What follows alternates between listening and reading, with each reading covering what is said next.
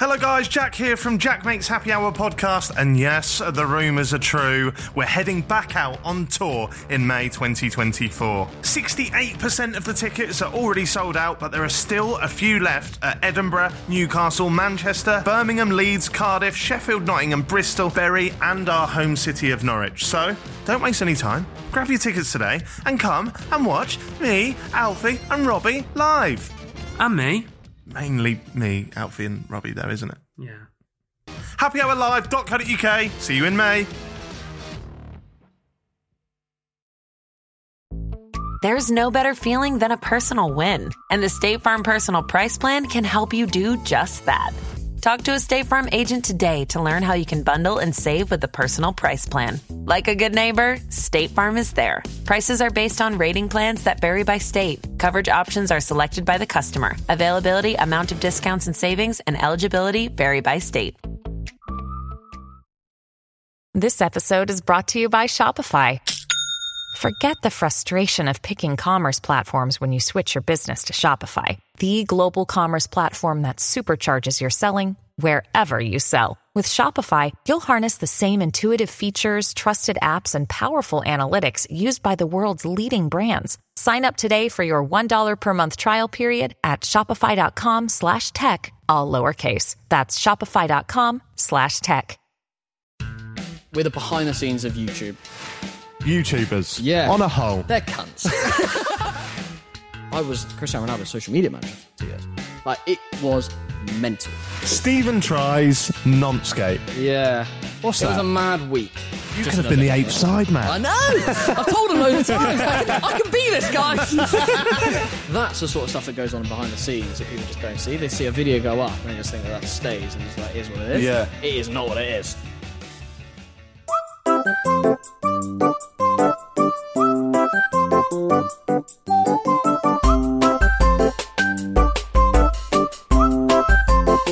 Jack Mate's Happy Hour.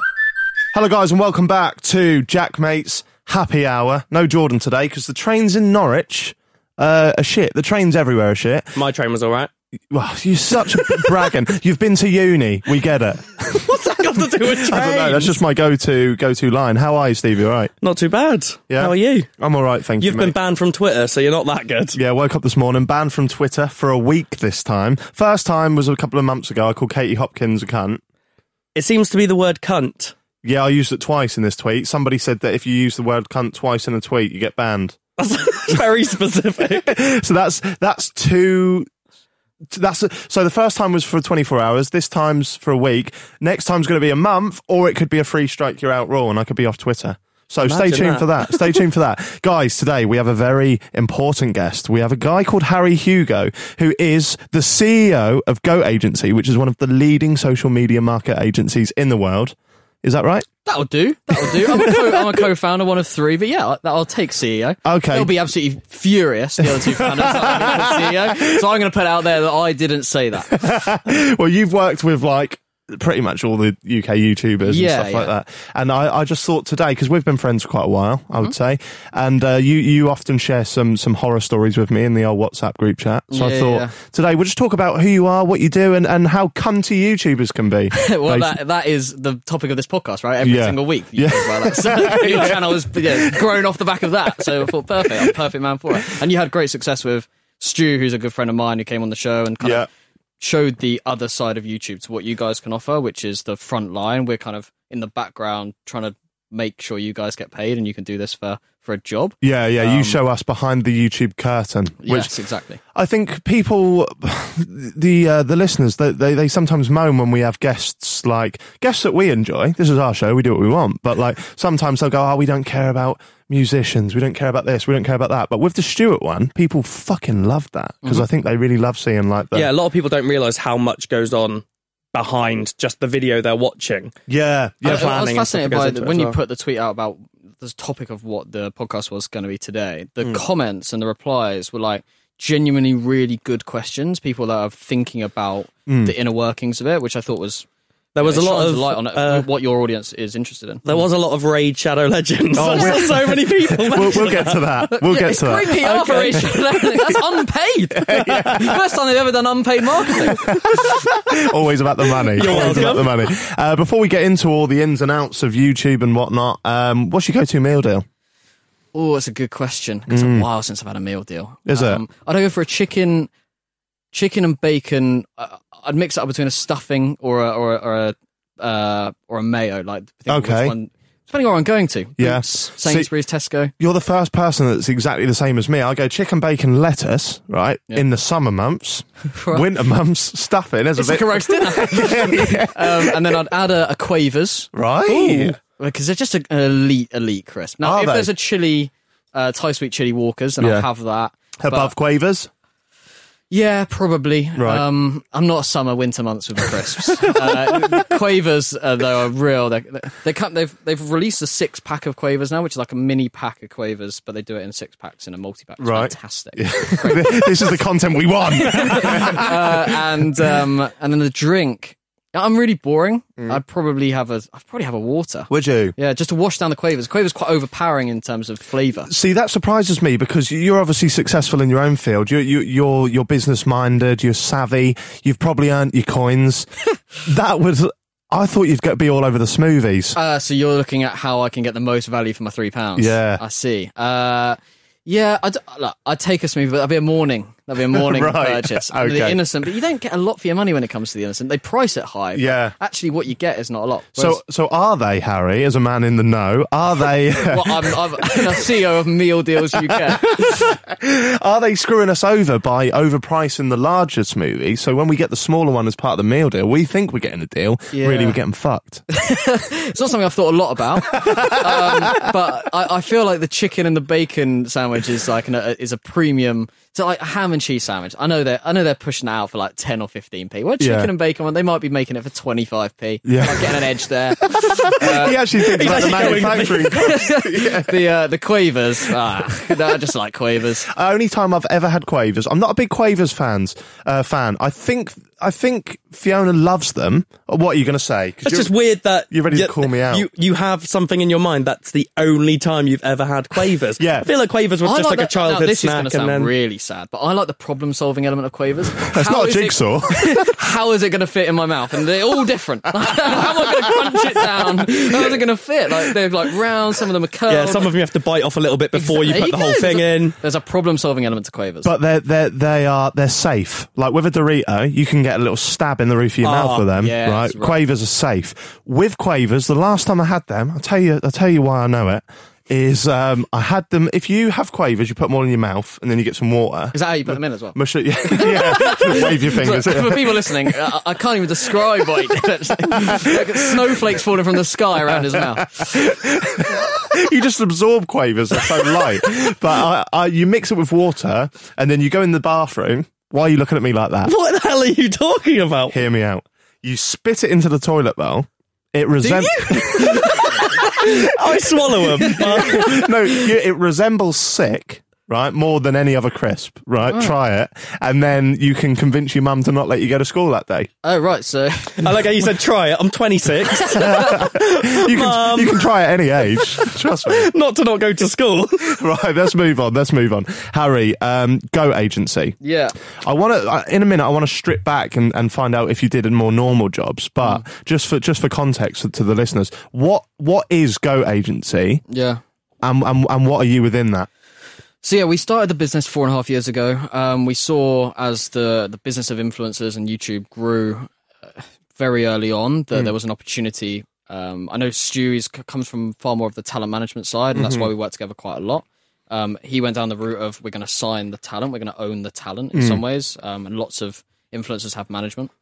We went the other way and knew that, to be honest, YouTubers at that point were pretty fickle. Right. No matter who managed them, it's about controlling the money, and the brands are the ones who actually pay the money. So if you imagine that there was 2 layers in influencer marketing before, there was the brand who had the money, and then they went straight to the talent manager. Right. We kind of squeezed in the middle and went, okay, well, we'll tell you how to do the strategy piece, how to do the approach, actually help you identify the right influencers rather than be biased as a talent manager to only push the talent that they look after. Yeah. Because obviously they as a talent manager, you only get your cut on the people that you look after. Yeah. So you're only ever going to shoehorn brands into using them, despite them not being right. So we kind of represent the brand, and that's why we work with all sorts of different YouTubers rather than the talent managers who I really get on with. They only look after their set. Yeah. Now that set could be huge, or it could be a few people, but we're kind of sitting above that as basically agents for the brand, with a media agency for the brand. So we're 120 people now. Wow. In 4.5 years. Got offices in London, in New York, in Singapore. We didn't raise any money. We did this through growing through profit, and the business that has grown has been a statement really to the growth of the industry. And YouTube, as people listening to this know, has just gone from strength to strength, and the money that's being pumped into it, and the money that you guys earn as a significant... Well, not so much, mate. I know that. But there's a lot of money in the market, and brands are willing to pay for it, right? They spend millions and millions and millions of dollars every single year on TV, which they know is in decline, and YouTube is where the attention is, or influencers' accounts on Instagram or Twitter or YouTube or Facebook or TikTok, whatever it might be. Yeah. That's where people are actually spending their time in their evenings, in between adverts on TV, like all these different things that actually there's a time for them to invest. Right. And they're investing far, far greater amounts of money than they were 5 years ago. But did you always have an interest in YouTube before you started to work in it? Yeah. I wouldn't say I'm a fanboy, but I enjoy YouTube content more than I enjoy TV content. I like the opportunity that I have to dip in and out of different things as and when I want it. I liked being friends with the YouTubers to understand a bit more about them as to why they're creating the content. It's kind of why we got in touch in the first place, maybe like 3-4 years ago. It was a while ago, yeah. I was a fan of your content before that. Right. And then I just want to know a bit more about it, like why are you doing that? Because your content at that point was so different to everyone else. You were pre-commentary channel. Yeah. And then the commentary channel boom was like 2.5 years ago. Right. We were doing that 5 years ago, 6 years ago. And I was interested to see what that angle was, because from my angle, when I was bringing deals to you, like there was lots of times that brands weren't willing to go with you because they didn't understand that you could be negative of other people and still be brand fit. Right. Because that was a really interesting toss-up. How do brands see it now then? Like, surely I'm not brand friendly now. Yeah, you're still not. Yeah. Yours has gone full circle. There was a time where you were. Hang on, where? No, I'm interested now. There was literally no time where he was. So how are people like Alex and iNabber and those lot getting brand deals when they're doing a similar thing? I guess they don't say cunt quite as much. Yeah, but does it all live and die by the cunt? I don't think I'm the right place to answer that question. I'm sure you've got a guest coming up that would.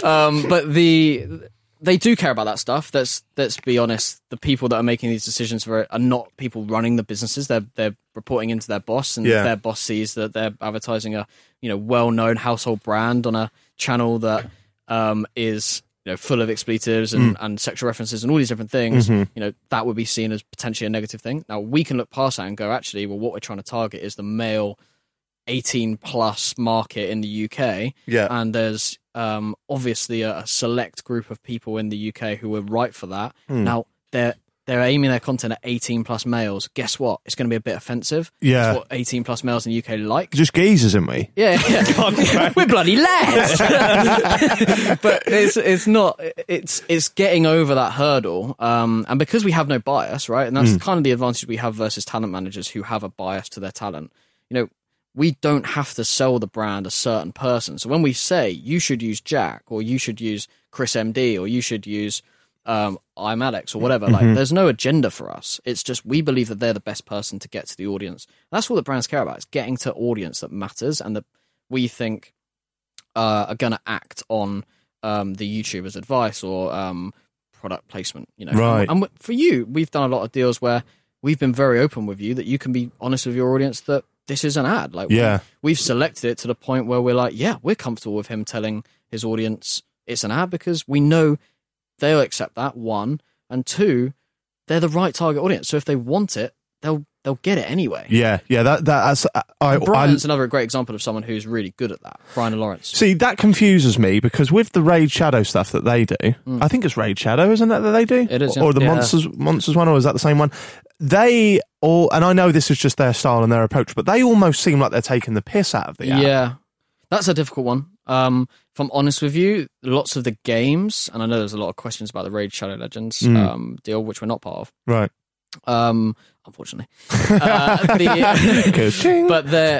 lots of these games are based out of China. So lots of the English humour completely passes them by. So they can kind of get away with it. And, in the early days of TikTok, that was another case of that, right? Right. Because they didn't have a huge presence in the UK, and actually a lot could wash because it's coming straight out of China. Right. And a lot of American brands doing the same. Like, they don't get the sarcasm. Yeah. So it just is what it is. Yeah. So if they're saying something, they're saying it. Yeah. Like, it's when you're dealing with UK brands, they're a lot more sensitive to that, or people who are dealing at the UK offices of these international brands. So if you had to sell my channel to a brand, what kind of brands come straight to your head then? Giacomo. Have I put on that much weight? It's a hard sell. I think it's male 18 to 30-year-old brands, and what you'd synonymously think about when you think of that. Oh, so like you're talking beer, you're talking beer, betting, trainers, trainers, sort of JD, right? Sort of mainstream male brands. Based on your fitness thing, I'd have gone, okay, well, there's an angle there for maybe not a Gymshark, because they're going for more of a premium, and I'm not having no offense, but that's not you're not a Bazinga. Yeah, but he's given his life to that. Yeah, he has. You just went, okay, I'm going to do it for 60 days. Yeah, and then you fucked it up. But look at him now. I'm all right. I'm borderline. I did just have a pasty for breakfast. But like a muscle food or something like that might have gone, okay, yeah, we're going to get behind you for that challenge. Yeah. And again, they're going after that 18 to 30 demographic. But yeah, I'd say clothes, Top Man would be a great example of someone from Ireland, like someone who is looking to get into that market. Boohoo Man, it's perfect for your target age group, right? So yeah, like those sort of deals. Yeah, fair. Well, have you always been entrepreneurial then? Like, but way before Goat, I know you worked. Was it Sport Lobster? Yeah, so that's where I met the guys who are now run Goat with. Right, but way before then. Let's talk about what you 25, so not a long way. But I'm talking kind of like leaving school. Yeah, so during school, and I think it's pretty cliche, and lots of people say it, but like I sold sweets in school.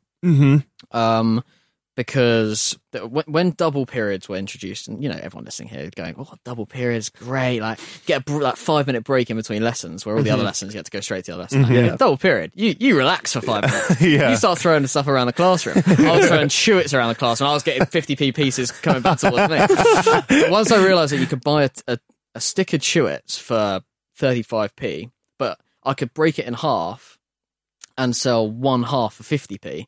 And then it was an economies of scale thing. If you broke it into individuals, people were way willing to spend more on a single chewit than they were on a full pack. Pack you couldn't sell for like more than 70p. Yeah. But if you split your stick, you got a pound out of it. And if you sell them in individuals, you could get like 120, 130. So you could you could quickly scale up, mainly because the actual cash people carry. They're happy to spend a loose 10p on a single chewit. Right. They're carrying 10p. Now, that is a terrible deal. But if you scale that, when you're a 14-year-old boy in a Spanish double period, you quickly cash £5-6. That's your lunch. Yeah. So I didn't make a lot of money doing that, but I saw the opportunity. Yeah. And then the main spark for me entrepreneurially is through rejection, which I know, again, very, very think close to your heart. So the rejection for me was I wanted to be a football journalist. Once I realised I couldn't be a footballer, that was a daunting moment for me. Yeah. Why, you shit? Or? Yeah, I was utterly shit. So I realised, okay, what are the two things that I want in my career? And the two things I boiled down my career to were I want to be mates with footballers. Right. And I want to go to football matches for free. That was it. That was my career. My whole career was coming down to those two factors. So you went around all the football grounds, started offering chewits to footballers. That was the first business model. It failed. They were more interested in beers and pies. Yeah. But I switched it and thought, okay, well, I'm actually quite academic. I can write about things. So, okay, well, can I turn my hand to my biggest interest, which was football, write about football? And then I wanted to see actually what football journalism was all about. Bournemouth at that point, 2011, 2012, were League One. Right. And I went to the Bournemouth Echo and said, can I shadow you guys for a match just to see what being a sports journalist is like and if I want to do it? And I was 16 at the time, and they said no because you're not 18. And that was kind of the fuck you I needed to go, okay, well, it doesn't make a difference if I'm 16, 17, 18 or 35. Like, why does it I'm literally just going to sit next to you and watch what you do. Yeah. It makes no difference. And within 6 months, I'm a Liverpool fan, and I launched the Liverpool website in January 2012. Became the biggest Liverpool website in the world, February 2012. Wow, what was that? The idea behind it was called Read Liverpool. It was called something before that, but it was now Read Liverpool. And I understood, having been on Twitter in 2011, 2012, and that was a real buzz, and everyone was talking about sport on Twitter. That was the platform that everyone used to talk about live events, and they still do, but at that point it was like rife. And I was talking to 30 or 40 people every single day on Twitter about the same thing, which was Liverpool. But I'd never met any of them. There were all sorts of different races, religions, ages, genders, all the way around the world. But I never met them, but I was talking about this one thing. And at that point, all of us had like between 5,000 and 25,000 followers, which at that point, 2011, was a lot. Yeah. And you could move your following very easily. Right. So I had the idea of building this like super group of all those people together to push one website. And that was the Liverpool website. And we drove like 150,000 clicks in the first night. Wow. That's crazy. Like, wow, this is a real business. Yeah. Started like spamming that, and then worked. I got invited to work for Liverpool when I was 17 in 2012 for Liverpool tours. The first time they'd been to Australia. Right. And I went in to work with them on their editorial because I knew how to drive traffic that wasn't traditional match reports, because we couldn't compete with the newspapers on match reports. So we didn't create that content. We created interactive quizzes, top 10 lists, things like that. Yeah. All the stuff that we've all clicked on over the last years about football. Well, people, that's still thriving on YouTube, isn't it? 100%. Yeah. So that it's the intrigue content. Yeah. We did a great job of that, and then I scaled that business to exactly the same formula. Find the super group of fans who are talking about one thing, and then just scaled it for 50 different clubs from the age of 16 to 18. Then did podcasts. So in 2012, I had the second biggest podcast in the world. Fucking hell. No one else was podcasting. So Gervais had come in and out. Yeah. And Stone Cold launched. He's the only guy who stopped me getting the first. Really? Yeah, we were bigger than Ramble. We were bigger than the BBC podcast, the Sky Sports podcast. Under what name? What were you? It was called The Bib Theorists. We were doing 35,000, 40,000 downloads a week.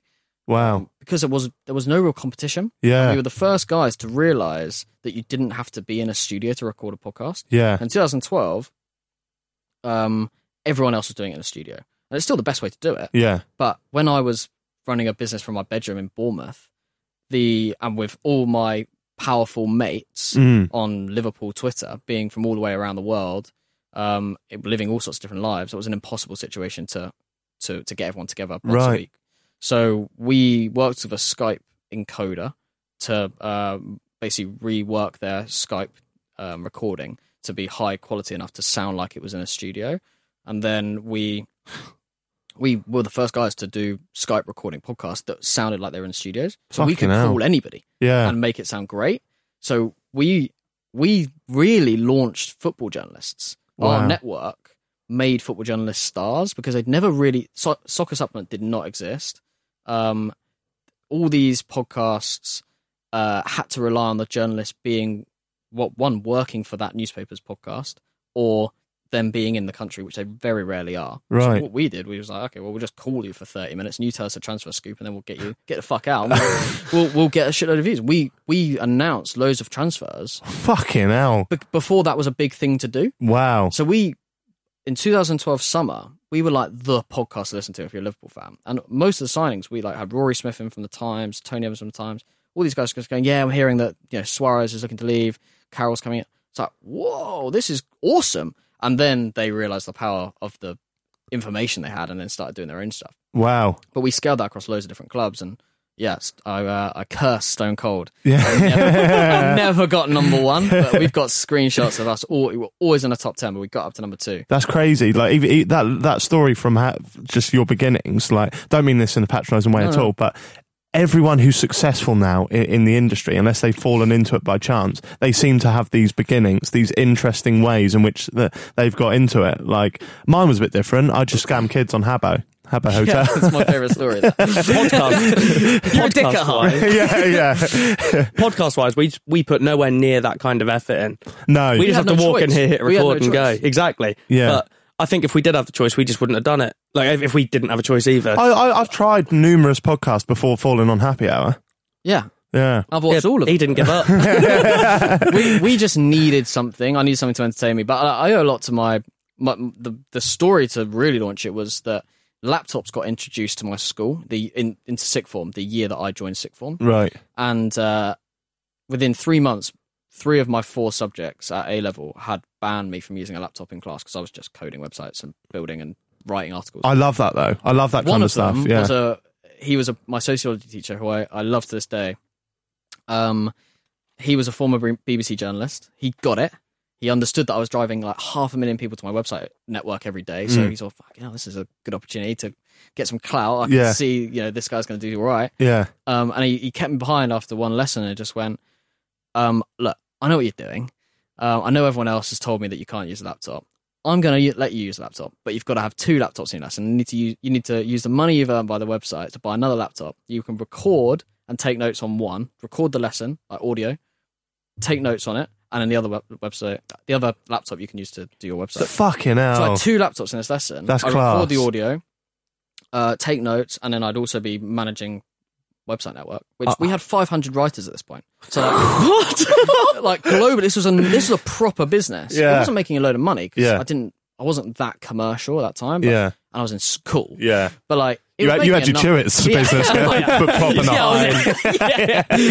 My dad, get me some more Chewits. Did your grades take a hit for all of this? So my grades in the 3. So I was an A-star student going into sixth form, and then I got D, and the 3 subjects didn't let me have a laptop, and I got an A in sociology. Wow, that's mental. Yeah, I felt like I owed him one. Yeah, he'd given so much, opportunity to me. It was like giving me that chance. I wasn't gonna fuck him over. Yeah. And that's the same thing in YouTube world. Like if YouTube is good to us, like we'll be good to them. We'll give them chances. Like it's a difficult world. This is a world that we're trying to understand as everything develops. And as long as people are all right to us, we just want to be the good guys in the industry. And I think that's very much that's why Stu and I get on very well, because he's exactly the same ethos. Is I just want to be the guy who's liked and respected. I'm not trying to make billions and billions of dollars out of people and just millions. People. Yeah, exactly. I'm just and if someone else makes $1 billion, I want to make $1 billion as well. Yeah, but I'm happy for them to make $1 billion.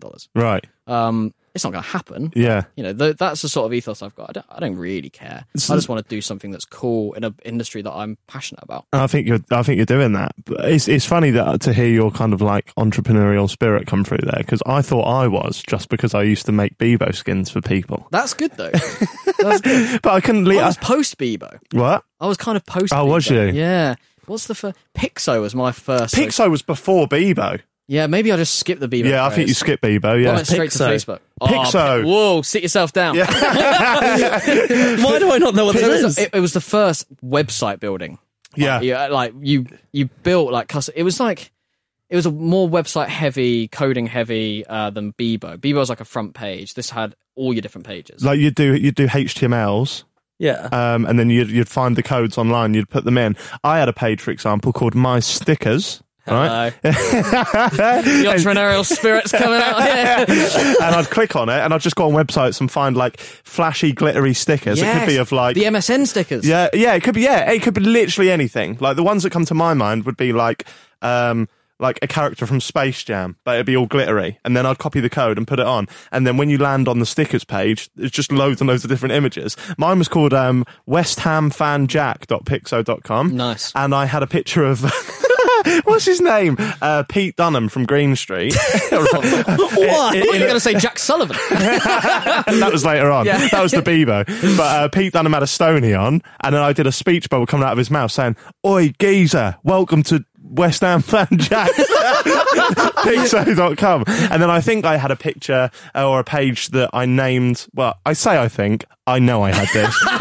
I had a page that was. I called it like favourite food, Oh, yeah. But it was just models on there. But secret little code name. No one's going to want to know what my favourite You were a food little is. perv. Yeah. You click on it and it was just loads of pictures of Jessica Jane Clement from The Real Hustle. No. A great show. This is mental that we're like all the same age and I've never heard of this website. But that's pretty normal. Pixo was very much the internet. Like, if you were into the internet and forums and things like that, you used Pixo. Yeah. I didn't even have enough friends to have like a top 16 on Bebo. So Did you not? I had probably like 8 friends. I would have been. I would have definitely been in it. Yeah, you would have been 8th or 9th. People used to take Bebo so seriously, didn't they? Do you remember when they introduced Giving the Love? That Yeah. kicks It's things like off. Poke on Facebook. That was such a big thing. Yeah. And now it's creepy. My co-founder is married to the girl he poked on Facebook. Really? No. That's how he chatted her up. That's quite a cute Great story. story. Yeah. Knowing your background, though, I thought you were going to say your co-founder invented the Facebook poke or something. No, So you've done this website, very football heavy and stuff, Yeah. and now you're top of the game in the influencer marketing kind of fields. How'd that come about? Do you remember? Was there ever a clear and cut day where you and your co-founder sat down and went, "We're going to do this"? Yeah, so we were after I sold out my business for the football blogging. This is the worst commercial decision I ever made, but Aaron came to me, my co-founder now at Go, and he was just co-founded a company called Sport Lobster, and we tried to take on Facebook and Twitter in 2013 to become the sports social network. Terrible idea, because they're quite big companies with lots of money. But we raised $25 million to do so, and he came to me when I was a 17-year-old with a big podcast and said, I want to sponsor your podcast in order to get more eyeballs on my brand. I said, great. Well, it cost me £15 a month to host it. So if you could just cover that. Oh my God. So he had 160,000 people listen to his sponsorship every month for £15. And yeah, I've developed commercially. But he got a great deal. But off the back of that, I met him, kind of talked about how I think I could help his business, how that I was coming to the end of my A-levels and I had offers from universities to go and do journalism, but really I wanted to get into the world of work. Went up to his office and I remember very clearly pitching him like this 50-page deck of how I thought his company was shit. Right. And these are the things that I'd do to change it. I was 18. It's very Zuckerberg. I Very was Zuckerberg. such a cocky twat. Yeah. But no, that's good. You need that bit of cockiness in this. And Aaron's got the same sort of vein. He got it, and I got offered the job on the train back down to Bournemouth, and I joined 2 weeks later. My first day was I was the first in the queue to pick up my A-levels, and I got straight on the train and then commuted into work. Oh wow. But at that company we spent so many millions of pounds on so many different advertising channels. We had Cristiano Ronaldo as our headline ambassador. We sponsored the NFL. We sponsored the NBA. We did everything. We TV ads, radio ads, billboards, everything. We were like the it guys in sport for 2 years. Right. And because the two co-founders, Aaron and Andy, didn't want to be like the front and center, the face, Nick and I, Nick is another co-founder at Go, that were the young guys who headed the marketing team.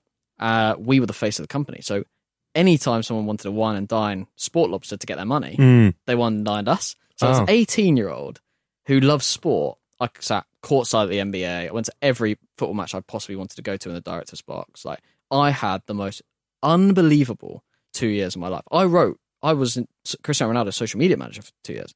Like, it was mental. What does that mean then? So did you Unbelievable tweet amount for of compliance. Yeah, we tweeted and Facebook posted to like 180 million people. What? I'm really dull. The pressure. Yeah, we literally just sat there. I did Tim Minchin's. Fantastic songs. Yeah. At 18, I was still studying. I did maths and further maths. But That's the difference we were doing. I was thrown into this opportunity. Like, I had no idea what this company was going to be. I joined when there was like 4 of us in a small office with £500,000 in the bank that we were just going to try something. 2 years later, we had $25 million in the bank in terms of investment. And we were doing these ridiculous things. And like we were doing crazy. The things that an 18-year-old boy who loves sport would design to do. Literally, I did that. That's insane. Which was awesome. But the realization point, which is your question, and I've blabbered on to get here. That's your podcast, mate. No, thanks, mate. The realization point was that we had Cristiano Ronaldo post about Sport Lobster to drive traffic, and we were an app, right? So we drive traffic to the app. He drove 1,800 downloads. Right. So 1,800 downloads. He cost a lot of money. Is it so? Back then, is that not good? It's not for the investment. Terrible. Right. The Next day, I went to Aaron and said, can I just have 10 quid to pay one of my mates who used to be a football blogger for me? He's now got 100,000 Arsenal followers on his Twitter account. Right. So I just pay him 10 quid and just see the difference. I paid him 10 quid and he got 2,000 downloads. What? And we were like, this is it. This is it. This is the goldmine we want. This is it. And we started spending 30 grand a month just on Twitter and Facebook and Instagram personalities, Facebook fan pages, things like that. And we drove 90% of our downloads, 2.5 million downloads in a 9-month period through influencers. And that was the point when, and at the end of that 9 months, where Andy and Aaron, the two founders of that business, kind of fell out. Andy wanted to continue down the sponsorship route, like really grow the brand image, and Aaron wanted to grow the user base. And the user base was a no-brainer in terms of just invest heavily in influencers. Yeah. We hadn't even touched YouTube at this point. This was just Facebook, just Twitter mainly. Instagram wasn't even really a thing. Why was your mate with this following online? Why was he getting more downloads than Cristiano Ronaldo? People cared. It was the following itself. Yeah, the engagement. The people cared about this community. He was talking about Arsenal on another platform and saying, look, just go and follow me on that platform. Ronaldo, you follow Ronaldo because he's Ronaldo. Yeah, You you'll don't have a care what lot it of says. female followers following him just because he's attractive. And you have a lot of people that just don't care. He's just Ronaldo. Yeah. He's also suggested to follow when you start any of these apps, right? You link Right. your Twitter account. So a lot Cristiano Ronaldo So a lot of people probably don't care either. they just don't care. Whereas this guy had 100,000 fans who cared. And don't forget, this is 2013, so the ability to move an audience from Twitter to something else and the amount of people that saw your tweet and clicked your tweet was incredibly high. So yeah, we can move people very, very quickly. And then you came onto YouTubers. Well, then we left that business. Once that falling out happened between the co-founders, and we agreed with Aaron, going, this is mental. You want to spend millions of dollars on things that we literally have proven don't work, or you can spend millions of dollars on things that we know gets an instant ROI. And we were like, okay, well, we're going to leave and we're just going to do that. Thanks. Yeah, fucking hell. so- and I want to take a little pause there. I want to hear about that after the break. When we come back, I should say, we'll be speaking more in depth about YouTubers and some of the horror stories that come with that. This is fascinating to me. So hopefully we see you guys in the second half. Cheers.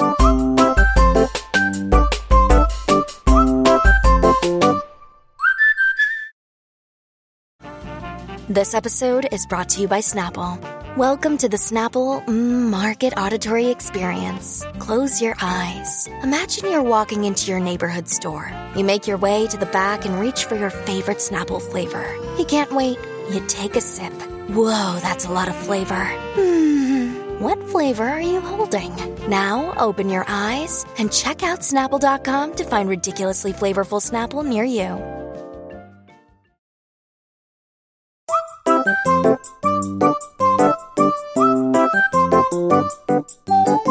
Hello guys and welcome back to Jack Mate's Happy Hour. Almost forgot. Almost forgot. I was watching your lips. I think he's not going to get this. He's not going to pull through. He does it far too often as well. I have to look at the mic covers. We're getting new mic covers soon. That's good, isn't it? Going to get rid of it. Is it still yellow? Yeah. Yeah, no, it's yellow. It's just a new design. Why don't you Different do different coloured mics with like JLS?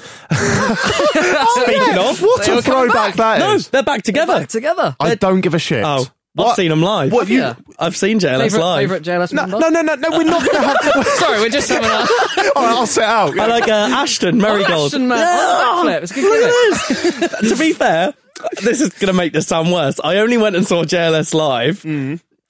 Oh, why am I saying it? Because Ollie Merz was supporting him. What's wrong with that? Ollie's a nice guy. Okay, yeah, so I went to go see him because I wanted to Shit see Ollie Merz. music is shit music. But I think even he admit that. yeah. But JLS were actually really good. And when Ashton did a backflip, I was like, this is a great day. 24-year-old you was creaming. Not 2 years ago. Right, I was 18. Harry. Hello. YouTubers. Yeah. On a whole. They're cunts.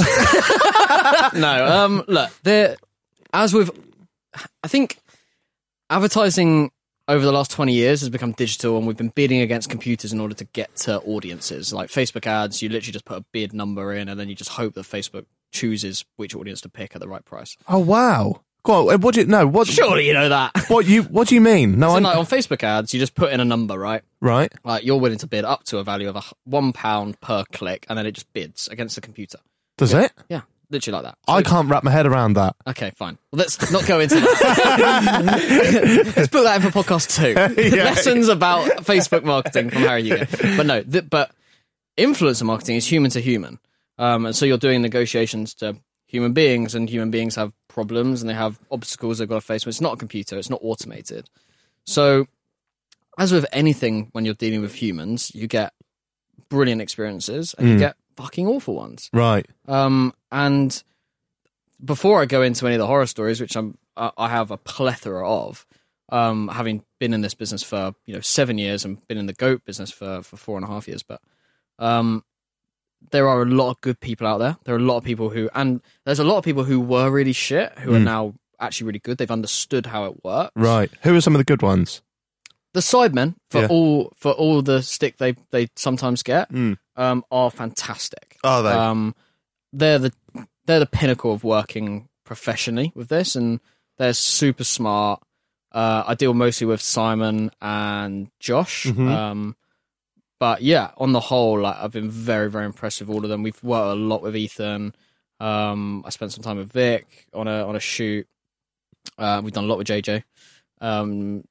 So yeah, on the whole, very, very good group to work with. Zach and Jay are fantastic. Love Zach and Jay. They're brilliant. Not that I don't love the Sidemen, but I just love Zach and Jay. Yeah, no, Zach and Jay are great. And we got to know them pretty well quite early on, so they've kind of worked with us on a few campaigns that they wanted to do that we've made happen or trying to make happen. So they pitch to you, do they? Yeah, so that's a bit of a reverse dynamic. So normally we take a deal to a YouTuber and say, this is what we want you to do, or this is the campaign, what would you do around it? Yeah. Whereas we do that with them as well, but they also like to go, oh, we've got this idea, we're going to shoot it in 4 weeks. We think it'd be great for this. Yeah. And I go, okay, perfect. Have you also thought this, and this brand? And then we go and take it to the brand, so they go, yeah or no. Do you like that then? Or is that It's great, because it just lowers my effort. Yeah.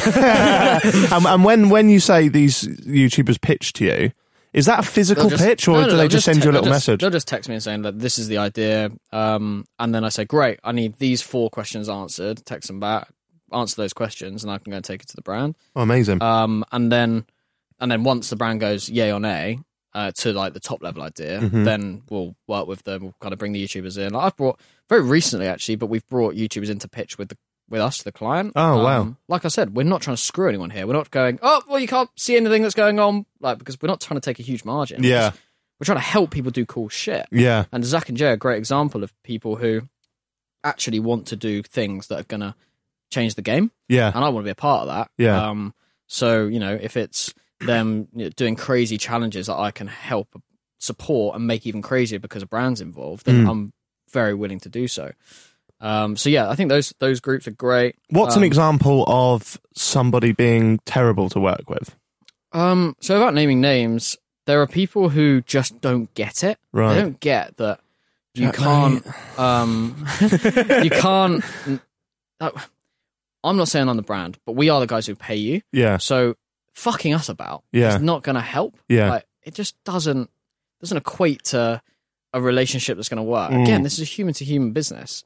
Yeah. And everything's about relationship and servicing and trying to help people out to do good stuff. I'm only trying to put money in your pocket. I'm not trying to take it out. Yeah. At no point have I ever taken money from a YouTuber. I've only given it to them. Right. Now, if you don't want to do it, that's fine. I'm not forcing anyone to do anything. Like I said, I'm not a talent manager. I'm not someone who goes, you have to do this in order to... I'm not in that position. Yeah. I'm saying, I've got 10 grand. I want to do this. Would you want to do it? Now, people that go, yeah, but I just want a yes or no. Yeah. I want to know and then move on. Yeah. Do you think there's a lot of YouTubers out there now that think a bit too much of themselves? Because you always hear the stories of actors and actresses who request a lot. But I think there's a load. People are starting to write riders. Oh wow! Come on, tell me no names, or you can tell me names and I'll bleep it. But I want to know some of the fucking riders. Do you know any people that are involved in the Logan KSI fight and the surrounds of it that wrote riders that were not Logan Paul and KSI. Logan Paul KSI. So basically, no demands. I wasn't involved. I was going to say, it's got to be Jake I wasn't Paul. involved, and there's some UK people as well. Wow. But I wasn't involved and I'm not claiming to be involved in the setup of that. The guys who were have done a fantastic job, and a credit to YouTube and the industry around it to put together an event like that. But I'm involved enough in the industry to hear about these stories. Right. And yeah, like people are beginning to write riders, which if you'd have told me that 4 years ago, I'd have laughed. Yeah, well, I am laughing now. we were literally speaking about riders. Has it gone out now? It has. Yeah, with John last week. By this point, it has gone out. But yes. John managed Rock and Roll Stars. Yeah, so The Enemy. They had a number 1 album. So Yeah. you kind of understand it. It's like when Stu came on and he was talking about KSI Logan 1, and Jake Paul turned up at the Manchester Arena and was like, "This isn't the right size ring," and Stu was like, "No, it is. Yeah, we've had a measure." It is your dick. yeah. Have you? People are just trying to be difficult for the sake of, like, again, it comes back to, we're not trying to screw you. We're trying to help you. I'm literally trying to create your career and your living. I'm not trying to fuck anyone over. I'm just trying to give you some opportunity to do cool things. What do you think of Jake Paul? I've never met him. Right. I actually really liked his old content. Did you? Not, what, the vlogs? Yeah, I know I'm not his audience, but like I can appreciate from a business point of view what he was trying to achieve. Yeah.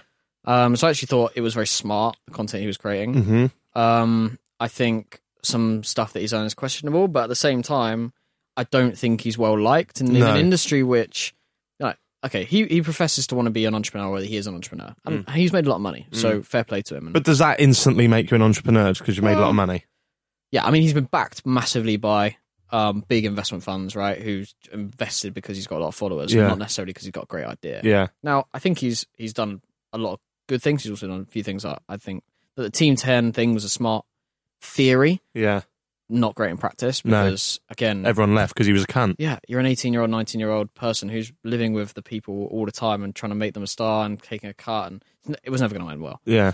But it was a great branding exercise for Jake Paul. Right. So I think he just... We've seen Logan grow up. We've seen him grow up in the last 2 years. He made a massive mistake, and then he had to reevaluate everything he was doing. He was the king, and he got taken down into the pits. And he's had to reevaluate everything. He had to re-understand what actually people cared about and liked. And now he's the king again. 3 million video views per... Is he the king again then? I think so. Like, there's no one who can... Him and JJ are the kings of this. Yeah. They know and they can do whatever they want, and it works. Logan's created a podcast, which is very watchable. First 10 episodes, I thought, I hate that Mike guy. Now I really like him. Right. Now... I met him at the... he's meant to be a decent bloke. He was actually very, very self-aware. Yeah, I think he's a decent bloke. A lot of people say to me, like, "Oh, you judge someone and then you have them on your podcast." But isn't that what life's about? Like, you have your first impressions. My first impression of Mike was that guy is fucking annoying. Yeah. Yeah. And he's actually pulling Logan down. Yeah. And now I think Logan needs Mike. Really? And I think it's smart. I think there's a nice relationship there that Mike isn't a star, but he's becoming one because of Logan. I like that dynamic. Yeah. It's like me and you. Less money. No money. But I like what Logan's done. He's reinvented himself. The vlogs are great. They always were great, but they're even better now. They're just Dobrik formats, aren't they? Yeah, but he's gone to the adult level, right? He's going, oh yeah, I can talk about sex, I can talk about drugs, I'm going to talk about what you guys talk about, which is like things that 18 plus people actually find entertaining rather than trying to water down YouTube. He's just gone, all right, well, accept me for who I am. I don't need 3 million views. I've got a fuck off house and millions of dollars in the bank.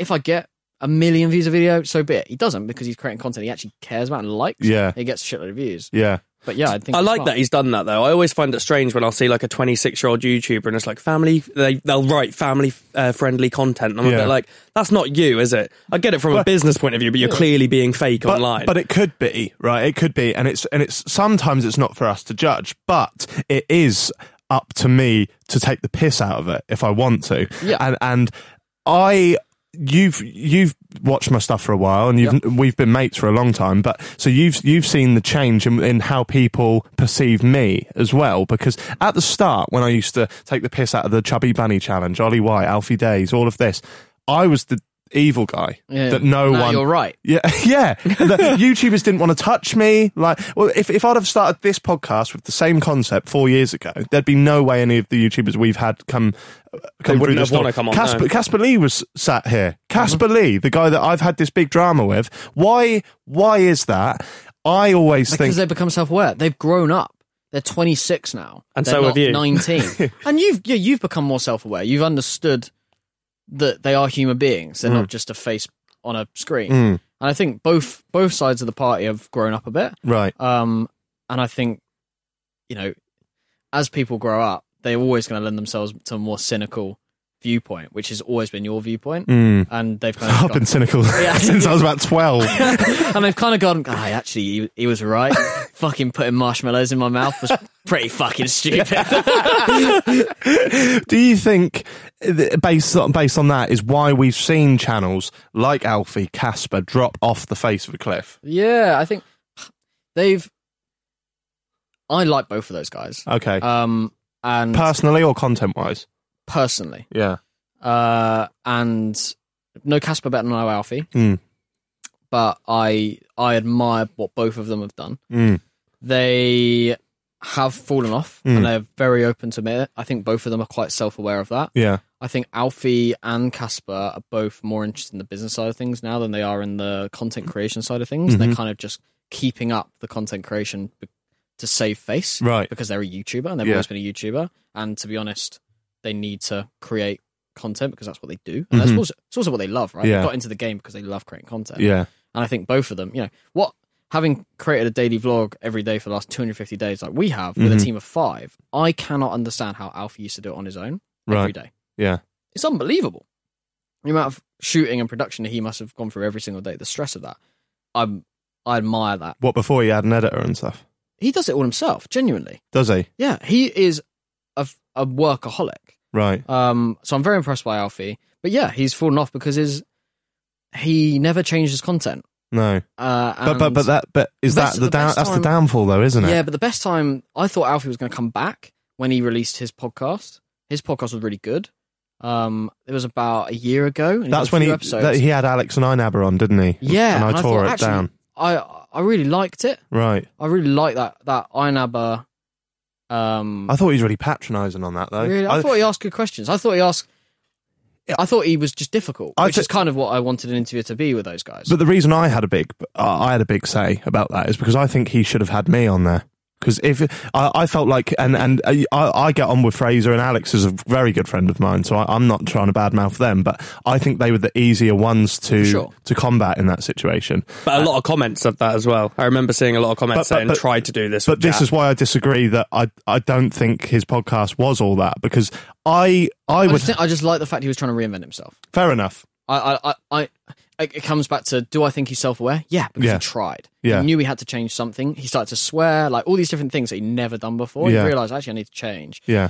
Because he realised that, he was 16, 17, 18, 19 when he was creating these daily vlogs, and so were his audience, if not younger. And now his audience are 24, 25, and they want different content. Right. And yeah, I think he's very self-aware to that. And I think Casper's the same. He's now creating like comedy skits. He's doing stuff with his girlfriend.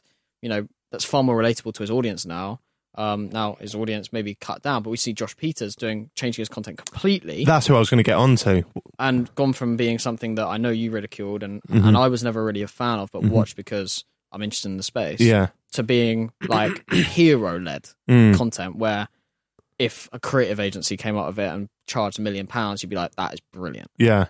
So I think people can reinvent themselves. Logan's shown it. Josh has shown it. I wouldn't write these guys off. Yeah. Do you think Josh is the biggest case in the UK of the? Yeah, I think so. Yeah. Everyone hated him. Yeah. In the YouTube world, except from that close group. Yeah. Not hate him. Hate his content. No. Yeah. Of course. Would put him in the same bracket as the family-friendly stuff. Yeah. Exactly. Yeah. And also maybe had a bit of a grudge on him because he only got famous because of Casper. Yeah. And I think actually. And also because the content he was creating was just the same as all the others, and he was famous because he was Casper. It was literally like just Casper's second channel. Yeah. Whereas now he's different to Zach and Jay, right? Yeah, he's boned himself. He Josh, Zach and Jay, Nico and Milana. They are inspiring me now. I want to take 2020 and do like the Greg Paul video. Let's not get away from it, right? All of these videos are old school TV formats. Yeah, of course. Yeah. It's like, even the latest Joe Weller video with Nico. Yeah. That's a TV format. Yeah. Look at the Sidemen channel. It's full of fucking TV game shows. Yeah. This is a generation that they're entertaining now that didn't watch TV for a long time. TGF are just Jackass, aren't they? Yeah. So it's like all of it's just TV shows from the 90s and the early 2000s that these people who are now watching it just didn't watch that much. So now they're just seeing the 2020 version of Jackass, and we're like, that's brilliant. Yeah. Because exactly the same as when we watched it, we're like, that's brilliant. Yeah. But it's just new. My Greg Paul documentary is just a mockumentary, isn't it? Just a piss take. We touched briefly on the YouTube boxing. We skimmed it, I think. Yeah. What are your thoughts on that in a nutshell? 2 of the best nights of my life. Yeah? Yeah. Is that the first JJ fight and the second JJ Yeah, fight? I didn't go to the Weller one. I'm gutted I didn't. I got invited, and I'm embarrassed to say that I was sceptical. Mm-hmm. So was I, mate. I lived in Stratford, and that's another funny story. I live in the building that all the YouTubers lived in. Oh, right. So I was the Sidemen Tower. Yeah. I was on floor 36 of that tower. I now live next door, but I was on floor 36 of that tower, in between Rotashaw, Calyx, Cal Freezy, Toby. All those guys. So I got to know those guys as well. Like, you could have been the 8th Sideman. I know! I've told them loads of times. I can be this guy. Just knocking on the door at 1 in the morning. Yeah, I can hear you filming. But like, we're like, just cutting quickly to an example what's in my head. Like, literally giving, handing Calyx a hard drive of branded content that I needed him to upload from work because I've just been giving it to. I got posted by the brand, and I went to his door and just gave it to him. Right, like there were just weird things. Yeah. This YouTube community was created through that network and that tower. Yeah, and you realise the reason everyone moved in there, right? No, it's the fastest internet in the UK. What? Because it was the communication tower for the Olympics. That's why everyone moved there. Really? It's a gig up and down. So the reason they moved is because it used to take like old school YouTube with the old internet, right? You say like half an hour, 45 minutes to upload a video. Yeah. It took 5 seconds to upload a video on that tower. Fuck off. So efficiency, it was the perfect place to be. That's insane. So the strategy, these guys are smart. They understand the value of this. Do you know how long it takes? Hours, probably. Yeah. Norwich. Yeah. Someone's holding a wire. Yeah. Jack, are you trying to put it in?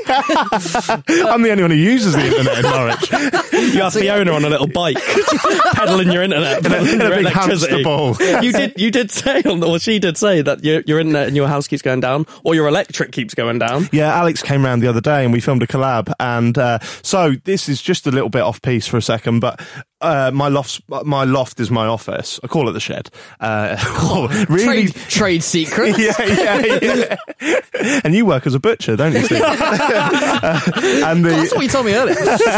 And the window is like, like they're slanted, aren't they? Like, yeah. And I left it just a little bit ajar. And we had that storm a few weeks ago now. Storm Ciara. People kept calling it Kira. Yeah, fuck them. Is it not Ciara? We called it Cece in our office because no one could choose. There we go. Storm Cece. That's very Shoreditch. Yeah. Right? And the storm blew the window open. I came back from like a day or two away.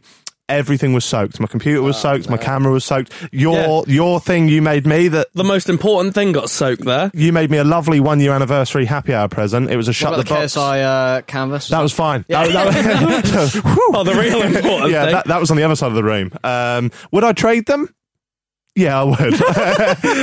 But so Alex came around the other day. We started filming. I put my neon sign on, and the electric kept tripping over and over again. Turns out I've just got water in all the plugs, so that's what happened there. I like how casual. That's just that. Yeah. just electrocution. Electricity mixing. I'm sure I'll be fine. Do you think the YouTube boxing is going to go anywhere from here? Are we seeing a decline already? I don't know what the numbers were for the second fight. Well, Eddie Hearn said they were decent. I think the numbers... and Eddie wouldn't lie. I think the numbers for Logan 2 were very, very good. I think Jake was good enough. Really? You think so? I think it was good enough. Yeah. And it was Eddie needed Jake to win, right? Yeah. He needed it to keep it going. Yeah. Because do you now think, leading on from that KSI versus I'm pretty confident Jake... the deal's already done. Do you think, really? Why is JJ, and I don't know, so this is me literally speculating, and there'll be people watching this who I'm close with in the industry going, oh, why'd you say that? Why'd you say that? But I think the deal's done for these reasons. Right. JJ, everyone else is, and you were there, everyone else is in this fucking balcony. JJ sat ringside. Yeah. Why is he not with his mates? That's very true. That's very why true. has that been? He's ready for that part of the end of the fight. He was up there with us all of the evening. Up there. Why? Yeah.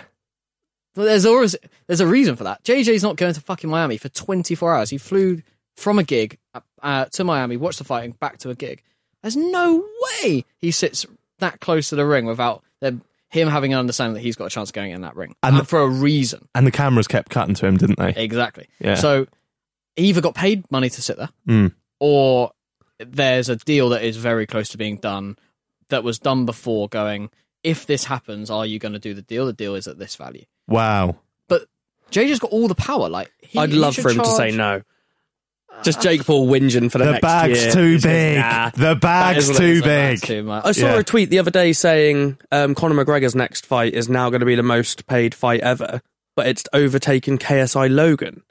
I don't know if this was real. But KSI Logan's both of them in the top 10. Logan shared it, though. Logan was the one who shared it, saying, two YouTubers aren't doing too bad. It just makes him look better, whether or not it's true or not. I think they're both in the top 20 most bought pay-per-views. But we know Khabib McGregor did nearly 3 million buys. Wow. Mayweather Pacquiao's 3 million buys. So and then they do more than Joshua. McGregor Mayweather must have been big as well. Yes. I know it was a bit of a but that's comedy. the most bought. That's the most bought. Yeah. 3.6 or something. Oh, is it? But KSI, well, they said it was 1.2 round in the first one, but don't forget it was a cheaper price point. Don't forget that in the US, a pay-per-view is $100. Wow. So, a McGregor Mayweather in the US, to do 3 million buys in the US is an unbelievable amount of money. $300 million, yeah. Whereas in the UK, it's 20 quid. Yeah. And for this fight, for the Logan fight, it was Tenner? 20 quid second time, £10 first Do time. you think a KSI Jake Paul fight would do better? I think with the build-up? I think they hate each other more. I think it could be the biggest actual hatred fight. YouTuber fight ever. Everyone thinks that Jake's better than Logan. Yeah. We've seen Jake win. We've never seen Logan win, which is builds a story. Mm-hmm. We've seen JJ conquer his brother and in his own backyard, which is great. So that's a great story. Well, yeah. You just got to boil it down to Jake's beat Deji. Yeah. So they both fought the brothers. Yeah. So they can both avenge their brothers here. Yeah. This not sure if KSI cares too much. Eddie Hearn must have seen that third knockdown on Gibb, and literally the money must have gone in his eyes. Wow. It is such a big event, this. Yeah. JJ, and the whole UK scene hates Jake, right? You brought Jake up, you don't like him. Mm-hmm. Everyone fucking hates Jake Paul. Yeah. So it's a perfect hero versus villain story, which is what everybody wants. We saw Logan, despite the fact he actually likes JJ and JJ likes Logan. Logan tried to play the villain. He dressed in all black in the UK press conference. He's the borderline beret, flat cap, the moustache. He literally built himself into this criminal style villain. Yeah, everyone knows that a story sells better when it's got a hero and a villain. Jake Paul doesn't need to wear a fucking black to be a villain. Everyone hates him. Yeah. So it's perfect. Yeah. JJ is the ultimate hero. And everybody in the UK scene loves him. And everyone in the US loves him as well. Also, somebody, and again, this is speculation, I'm not going to know the ins and outs of it. But trust me, he knows nothing. Somebody sent me a link yesterday on Instagram DMs. I clicked on it. It opened up the Coral app on my phone. There's a betting market. They're taking odds on JJ versus Jake Paul. Yeah, but they do that quite a lot. You can. Why were they taking money for a fight that will never happen? But they do that on loads of different fights. Do they? Boxing especially. Oh. They'll take you'll be able to bet on Joshua Tyson Fury right now. Really? Yeah. So he was right. You know nothing. Yeah, if you go onto Sky Bet, you'll be able to bet on a boxing fight that is a fantasy boxing fight. That's strange. Yeah, they just pay you back out if it doesn't happen. Oh, really? But yeah, it is pretty. Who's betting on that? Who's going, might happen eventually? Here's 100 quid that I might not see until they say it won't. Because you might think that now is the time to get the best odds on Joshua to beat Tyson Fury. Yeah. If Tyson Fury knocks out Wilder, and he's like, oh, well, that odds will come absolutely crashing. Who would you be betting on? Again, I'd back JJ to the hill. Would you? JJ's a great guy. I've got a lot of respect for him. He's screwed me around a few times. But for legitimate reasons. But there was one client that we worked on that everything had been built up around him being the star, and he pulled out 3 days to go. Oh shit! And I spent 3 days working with him to get it done. It was in the midst of the Deji fallout. Right? Christmas. Yeah. It's the worst phone call I've ever received. I got a phone call from Liam, his manager, who again I get on very, very well, and he called me and just went, oh, mate, I don't know what to say, but it's just not going to happen. Because all this shit was going on. Yeah. And I'd done the PR, like everybody knew that JJ was going to be the guy for this deal. Wow. And we never told the client that he pulled out. We just spent 3 days making it happen. Right. And Liam and I came up with devising a strategy that if we just don't talk to JJ for a few days, we just got to hope this whole situation just ices a bit. Yeah. And if we just keep pushing it, it's just never going to happen. Yeah. And he wasn't doing anything else. Like, he was literally going complete blackout on social. I mean, even changing. Yeah. I've seen it. Yeah. It was a complete blackout. I'm thinking this is done. And Aaron and I, in the London office, were like, we're going to have to literally go. We can't phone the client, can't email the client saying this. We're going to have to go to them and just say, let's get a room. We just need to tell you something. This is bad. Fuck. But he pulled through, and he is honestly the best professional in the industry. Really? No ego at all. There is no ego at all. Like, he will listen to everything he needs to do. Yeah. He will tick every box. He'll always over-deliver. I've never been let down by JJ, except from that one instance. Yeah. But even then, he pulled through. Right. But I understood the situation. Yeah. The situation was 1 in a million shot. But when it actually came to it, pulled through. So people listening to this and going, what's he like? Yeah, he's got a lot of money and he's been incredibly successful. But as a bloke, I don't think I've dealt with many people that are better. We found him really, really likable when he came on. He was probably... We were talking about that in the car on the way to the LA fight as well, right? We were saying, actually, you were unbelievably nervous for JJ. Yeah. Despite not knowing him that well. And I was the same. Like, I just didn't want to see the guy get fucked. Yeah. I had bad anxiety on that day, and I worried that, like, the sidemen thought, what the fuck is this? Who is this guy to worry that much? But something inside me was just fretting. We spent a lot of time together that night. Yeah, we did. I didn't get shouted at calling me a B-Tech Jackmate that time. I went to the press conference in London, and obviously we've got a cameraman who follows me and the business around for our daily vlog. I get out of the taxi to this hall, and there's thousands of people outside queuing. I get out of a taxi with a cameraman behind me with this fucking haircut. And I get so much abuse. Oh, you B-Tech Jack, mate. You're just a shit Jack, mate. Like, oh, good. I'm the shit Jack, mate.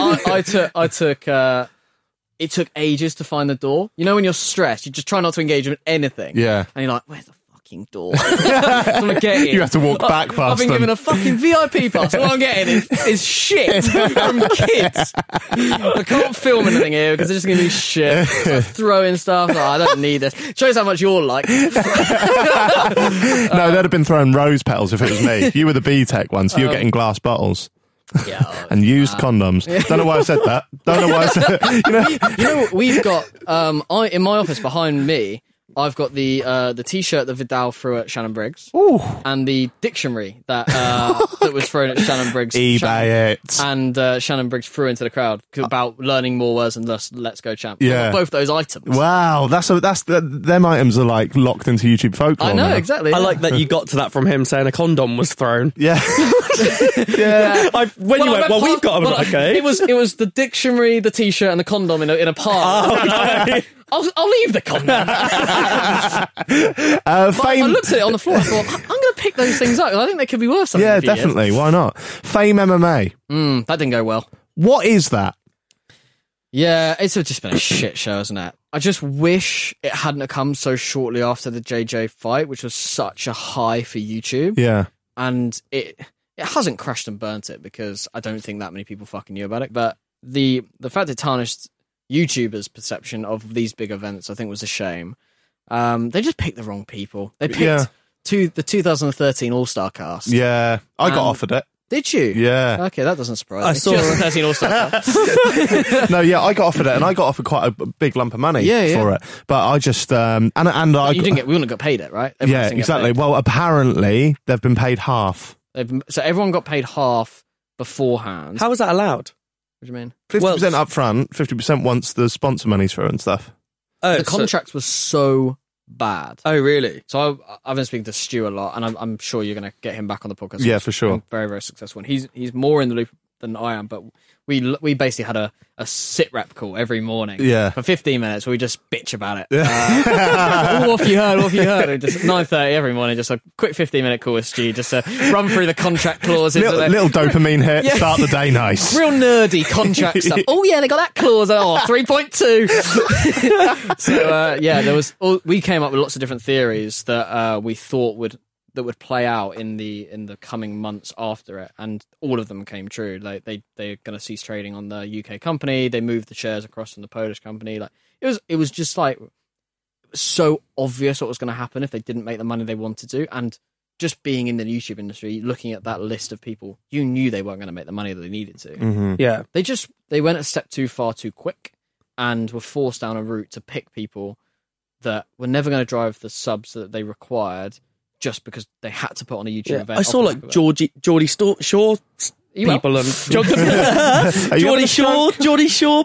What are they? What do they count as? Geordie Shaw cast members on there? You say humans? Yeah, humans. Yeah. Some of them are. But I saw like a clip from that, and I was like, "This is the cringiest thing I've watched." Really? I thought JMX was headline, wasn't he? No, it was like 4 or 5 in. So the headline was Sam Gowland. That's mental. They had it was in Newcastle, right? So they could sell it. Oh, okay. They had Andrew Henderson, football freestyle. I love Andrew Henderson. So do I. But they had him versus Mike Fox. Yeah. But just no one cares. No. I like Andrew's content. Yeah. I think he's actually a very good content Well, he's creator. good at keep you up, so I don't care if he punches. He's actually very good. Yeah. But no one cares about. That's what he does. No, he's very good at MMA. I thought you said he is good at keep you up. He should be. He's world champion. That's what we were both like. Yeah, I should hope so. What's Mike Fox good at? But no one's cared about Mike Fox since 2012. So there was never going to. And even then, it was texting pranks, wasn't it? Yeah. So Saffron Barker's brother was on there. Yeah, it was a weird lineup. 2013 All-Star cast. I got offered Kavos. Oh, right. Yeah, 2 week all inclusive. Sorry. Wow. You should have been offered Ollie White. Yeah. And then there would have actually been like, it wouldn't have been headline stuff. What? Come on! Out of that group, I'm sure it would have been. Maybe you're right. What about if I'd have turned up in one of his t-shirts? That's that would have been stuff. good. But like, that would have at least created conversation. Yeah. All the conversations around, no one actually hated each other going into it. I don't want to have a false kind of like sense of my own ego here, but surely that would have been headline. Yeah, maybe it would have been. Over Geordie Shaw and some other twat. Yeah, maybe it would have been. Yeah. Maybe I'll do it. They were doing. You can't forget the Newcastle element of that. Those guys actually sold decent amount of tickets. Did they? They did like 1,000 tickets between them, which is actually quite good. Yeah. Like a boxer who does the O2 in the undercard would do 1,000 right. tickets. So what was in your opinion, don't know if you can say this, but was it a scam? Don't think it was a scam. I just think it was poorly executed. Didn't have the right people around it. We've seen when it's done well, it can be unbelievably successful. Look at all 3 fights. The Weller fight is probably the best example of something at the level, investment-wise. Right. And that was obviously a big... Huge success. 7,000 people at the Copper Box. They just went too big, too quick with the wrong people. Yeah.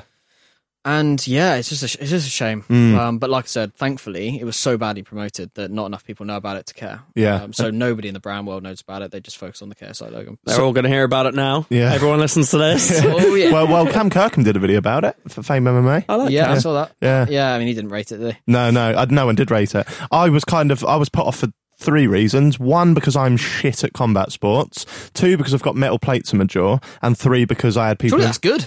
Literally iron chin. Oh, maybe, yeah. But then if it broke, I can't be going through surgery again. And the third one was I had people in my ear, without mentioning any names, just telling me to stay away from it. Like it was going to be terrible. So that is the value of having decent people around you. Yeah. Because it's like this just isn't worth it. Yeah. Yeah. What? Moving on to a few of the horror stories. I know we're doing a bumper long episode here, but I'm finding this utterly fascinating. So, fuck you guys. If this is too long for you, fuck yeah, it's my show. Or skip ahead 10 minutes, probably get some juicy stories. Yeah. I'm gonna say 3 words to you. Oh, I know what they are as well. Can you guess? It's going to revolve around nonce. Stephen tries Nonsgate. Yeah. What's that? It was a mad week. I think Stephen will be very open for me talking about this. He's talked about it himself a few times and referenced it in videos. And I'm not going to it wasn't his fault. He's done nothing wrong. No, he did yeah, nothing wrong, and we did nothing wrong. Yeah. We were in the hands of the client. The client was TikTok. He's been very open about that. Mm-hmm. Who are a great client for us. This is very early stages of the conversations, but and this was, I think, go back to sort of December 2018, if not January 2019. That was sort of time, and obviously in a nice way, in a weird way, and an unexplainable way, especially to a Chinese mega organization, Stephen's audience are affectionately calling him a nonce off the back of Will N.E. and I'm Alex and people like that who've like pushed this. Yeah. And now if you go into Stephen's comments under every video, then that's kind of the running joke. Yeah, yeah. That is a very, very difficult thing to explain over the phone to someone in China at 7 a.m. in the morning when they go, why is this happening on our video that we've spent a lot of money on? And that's an impossible thing to explain. Yeah. So right, hang on, role play. Right, so I'm the guy. Right, you're the. I'm the Chinese guy. Don't we'll not do the accent. We'll not do the. Yeah. I'm a Chinese guy. We got an email first of all. Right. Okay. We didn't see it. We didn't. It's one of those things you don't plan for. Yeah. I'm calling you up 7 a.m, and I'm asking you. Right, ring. Answer the phone. Come on. Yeah. Hello. He does not want to do that. I'm opening my eyes. I go, oh, hello. Unknown number. I'm thinking, oh, God. Harry, Mr. Hugo. Yeah. Why the fuck? Keep the hand here the whole time. Yeah, it's method acting. Why the fuck are people calling Stephen Tries a nonce on our video? Is he a nonce? He's not. And that was what they believed. Oh, did he? Did they? That was the problem, right? Yeah. We had two phases of explanation. One, he's not. And well, we can't rule it out. No. Really. But imagine someone who has no idea of the internet, of the YouTube culture around Stephen and even British YouTube humour, who sees a word they don't understand and Googles it and sees the first return of it and then goes, we've just spent a lot of money on this. And he's a paedophile. And he's a paedophile. Yeah. So that's their first thing. So the first thing I've got to convince them is that's not the case. Yeah. But then that might just seem like you're defending a paedophile. Yeah. I was in a no-win situation. Yeah. And then the second part of it is educating as to why that is going on. And then we all came to a very amicable situation where we pulled Stephen's part of it. Right. We, as a company, we took the hit and we paid Stephen. Right. So we didn't get paid for Stephen's bit, but we took the hit and, Stephen done all the work for us. He come to the shoot day, done all that. Like, it was what it was. We knew that we'd have to take the hit, but that's so be it. That's part of the game we're in. But yeah, TikTok pulled that part of the campaign. The rest of the campaign was very successful. Like Simon was part of it and a few other people. But yeah, mate, that week going back and forth over phone calls, texts, emails. Horrible. Dealing with Stu, who was in New Zealand, so I'm like having calls with him at like 4 a.m, trying to sort this out. A complete nightmare. But like, that's the sort of stuff that goes on behind the scenes that people just don't see. They see a video go up and they just think that stays and just like is what it is. Yeah. It is not what it is. So do you think that there's going to be a way in the future? So I won't mention anyone's name, but if I just said like to my audience, if I was a massive cunt, right? Let's pretend. And I said, be hard. ex-YouTuber, go and spam them with the word pedo. Yeah. Could that really... That would really, really screw them. I mean, Stephen must have lost tens of thousands of pounds on brand deals based on that. I don't understand. Can't he just hide the word nonce from his comments? See, that was the mistake we made because the video we hosted was on the TikTok channel. Yeah. And we should have had the foresight to hide that word from the get-go. It's not one of those things that springs to mind when you're doing a brand deal. I don't understand why people affectionately do it. If I post a photo on my Instagram of like me and my nieces, the amount of comments I just have to delete because people are just going nonce. And I'm like, I don't get it. You don't want people knowing that, do you? Yeah, but if you said it as like you're my mate making a joke, these are random people. Yeah, and a great joke as well. Follow me. It's a weird cultural phenomenon in the UK YouTube scene. We're weird. Yeah, but it doesn't help. Like if you're listening to this and you do that, honestly, you are possibly ruining. If they're your favorite creators, you are taking them out of the ability to earn money that they deserve, right? Yeah. Stephen is a great example of someone who deserves far more money than he gets because that is one example of the reason that he can't get it because he's not deemed that brand safe. Exactly the same as you, right? Yeah. So brand safety is a big thing for big brands who are willing to spend big budget. So don't fucking do it. Just don't think about your actions to the person who you like, especially if you're doing it affectionately. If you're doing it because you hate them, fair play. But if you're doing it because you like them and you think it's funny, then I think about it. Think about the repercussions on the individual. Who, forever, if you type in Stephen Tries, that connotation is going to come up. Yeah. Want to talk a bit about your vlogs, but before we get to that, one more question. At this point, I've stopped doing the structured show and I'm just hitting you with bullet points and letting you tell me stuff. What the fuck does Australia Tourist Board mean? Yeah, so we work with the Aussie Tourist Board, sending UK YouTubers and personalities out to Oz.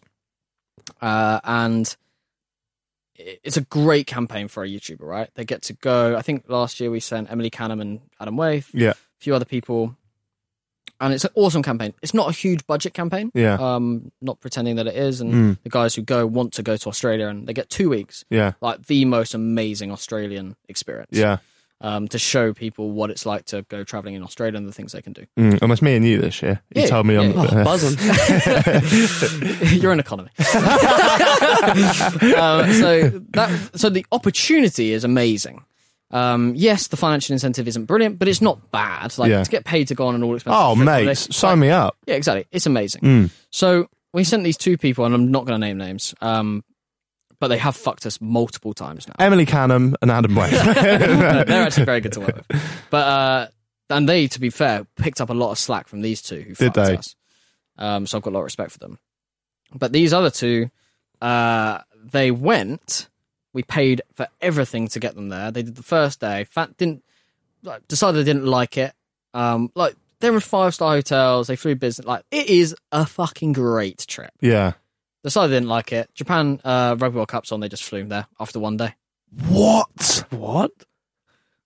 And I again, get a phone call in the morning going, these 2 people have just left. What? Is there no contract to tie them into obviously it? We don't pay for it.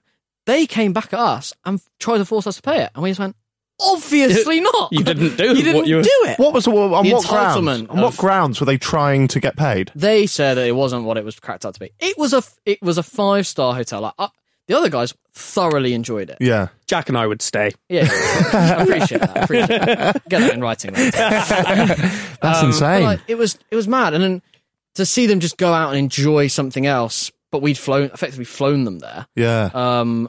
And then the cheek of them to come back and try and get the money. Yeah, you think they'd just leave out that. That is obscene. Yeah. And we have so many examples of that.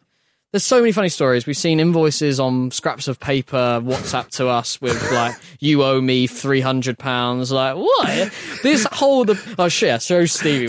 Stevie, I've got it here. You don't read who it's from, but look at this invoice.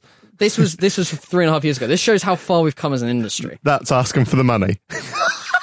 It's in the most terrible handwriting. It's £300. I can only imagine it's either on Snapchat and he's used his finger to write the letters. Oh wow! It looks kind of digital, right? It doesn't look like it's pen. It's weird.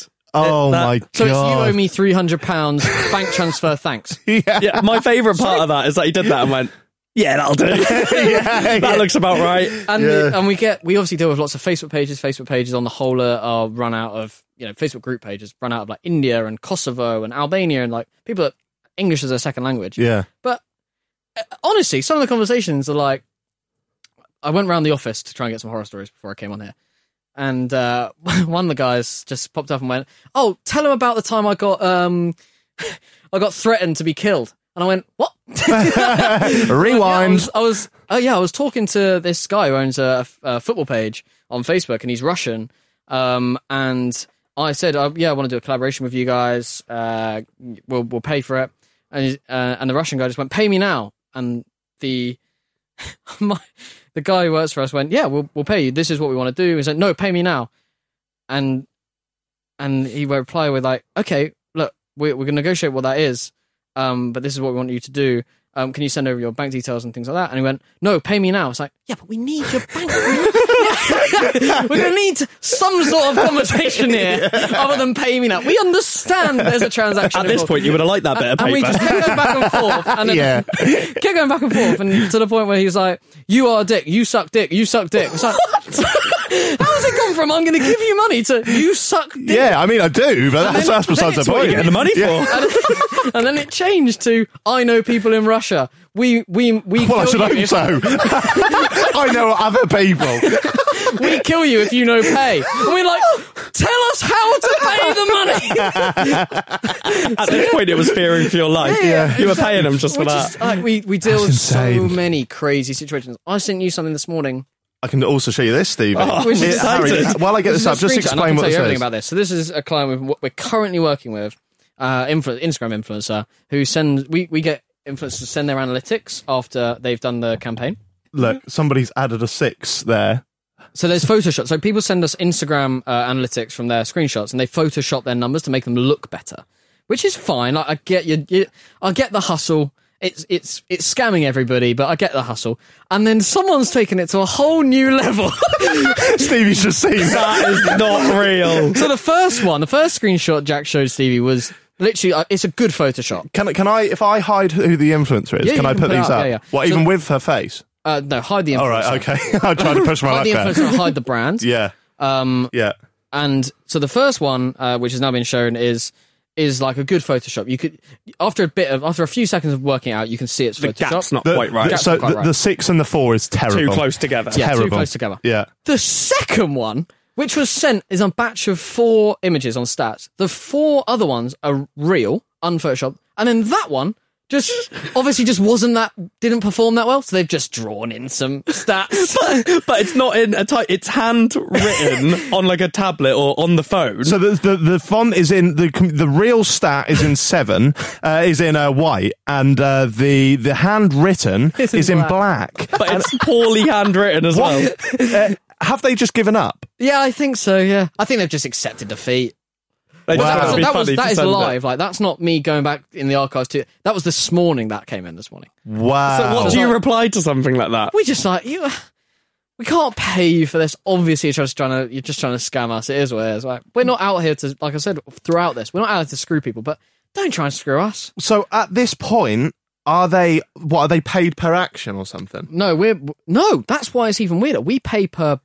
Like we've done deals with you pay per video. Yeah, per and then story, we take the liability on what the actions are taken off the back of it based on our data and what we think is going to happen off the back of someone putting a video or a story up. Yeah. How many clicks they get, how many conversions they get.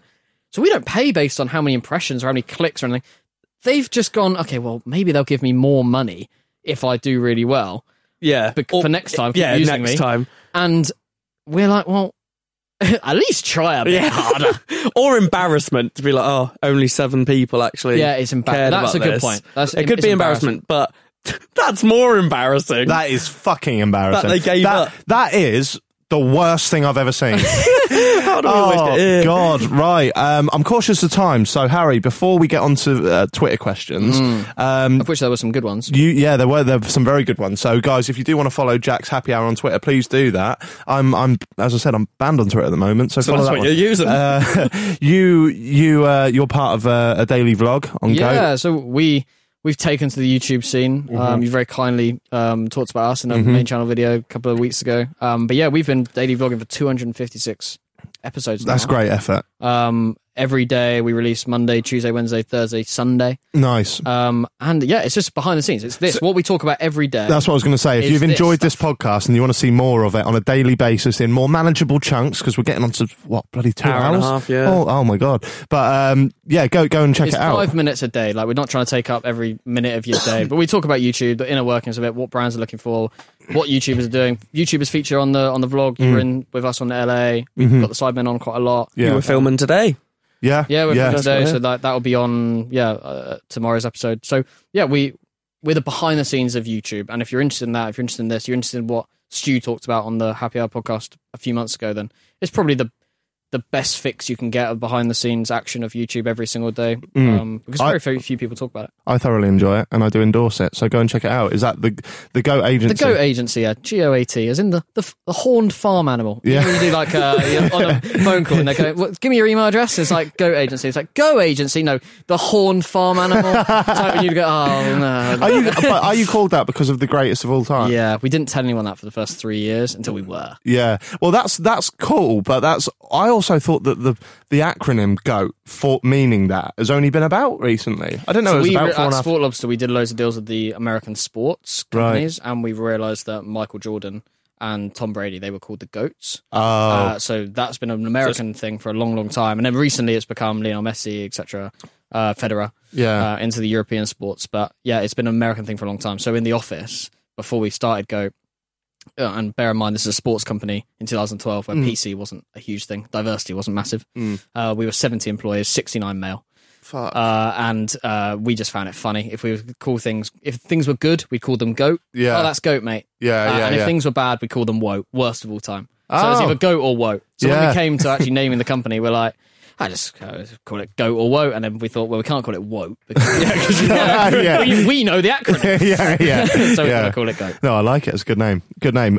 We are going to finish on a few relatively quick-fire Twitter questions. These have been submitted by users who follow the Happy Hour account. First one we'll go for, and this is an interesting one that I'm going to be interested in hearing the answer to. Liam B0117 says, where do brands like Raid Shadow Legends come from? But more than that, how do they see a return on the thousands of pounds they clearly pump into these YouTubers? Yeah, so where do they come from? Normally, I think I said it earlier in the podcast, normally these games are coming out of China. Right. So they're very well backed. Even ByteDance, which owns TikTok, has a lot of mobile games. They're a mobile business. So lots of them are coming with billions of dollars in like the studio, and then they use they will basically launch hundreds of games, and then we'll work out which one gets the best return. And everything, to answer the second part of the question, is down to lifetime value of the customer. So yeah, they might get only a smallish influx of new users, but if those new users go on to spend £50, £100 each on the game in order to level up and do those things, you don't need that many people in order to make a lot of money. So they launch 100 games, they work out which 5 generate good lifetime value per user, and then they pump money into that because they know they can print money. Wow. So if they know that they can pay £10,000 to get 1,000 new players, then they only need each person to pay £100 each over the course of their life in order to make that investment worth it. Right. And they're doing that sum based on something that they've done in the past, which they know has worked. But do you, and this, as a YouTuber, this could be completely shooting myself in the foot here, but do you not feel that the YouTube audiences now skip that part of the video? That's what I worry about. I worry when I start a video, hi guys, this video is sponsored. They go, click, skip to the bit. Yeah, I think that there's definitely a percentage of people that do that. I think if you look at Joe Weller's latest, it might not be his latest by the time this goes out, but if you go back to his collaboration with Nico Milana, which was sponsored by Curve, right? The credit card company, which has done a few different sponsors with Calux, Calfreezy. Yeah. So he did it at the start, first maybe 30 seconds, then he cut, almost did an ad break in the middle, and then he finishes the whole video by saying, don't forget, you could do that. So that's quite a nice way of doing it. But I think what's interesting for people listening is that YouTubers price different ways of doing the ad in different ways. And there's 2 different types of YouTube format. You can either buy an integrated video or you can buy a dedicated video. Yeah. Dedicated video is when you paying the YouTuber to create a whole video about a topic. So you might have seen all the Formula E videos that have gone out over the last 2 or 3 years where people have traveled around the world. All your favorite YouTubers have traveled around the world and gone to Formula E races. That was us.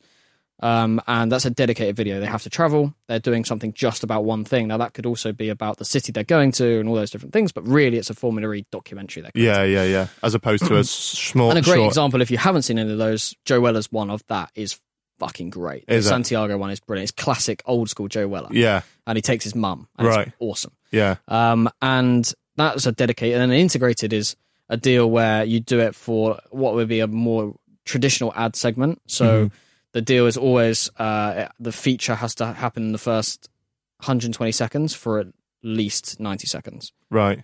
So that's why you see lots of the YouTubers do the ads right at the start, mainly because retention on YouTube normally comes out between 45 and 80%. Right. And very, very few people on average watch right to the end of every video. And you'll see that with these podcasts and these clips. And so it's cheaper to put an ad at the end of a video only than it is to put it at the start. And obviously if you add into multiple parts, then it's more expensive too. But that's the thinking behind it. Right. That's a great insight. So it's different ways of buying things. Yeah. Same with Instagram stories, right? You can buy one slide, or YouTube will do a discount for 3 or 4 slides. Because they're creating a story that feels a bit more authentic. Yeah, for sure. And YouTubers never, like, people are thinking, oh yeah, YouTubers doing it just for the money. Honestly, the amount of deals that YouTubers turn down is ridiculous. Yeah. So don't feel like your favorite creator is doing something just because they're getting paid 25 grand. I think I turned down about 80%, but that's purely just because I'm a lazy cunt. Yeah, you are.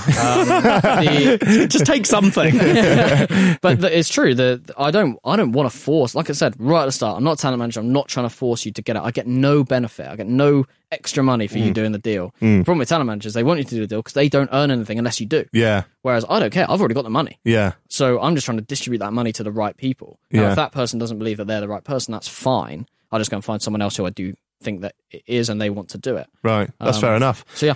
The username Want Account Back, which could be me, I guess, said, who is the YouTuber who is most unlike their on-screen persona? Doesn't have to mean it's a bad thing. Yeah, that's a great question. I think KSI. Do you?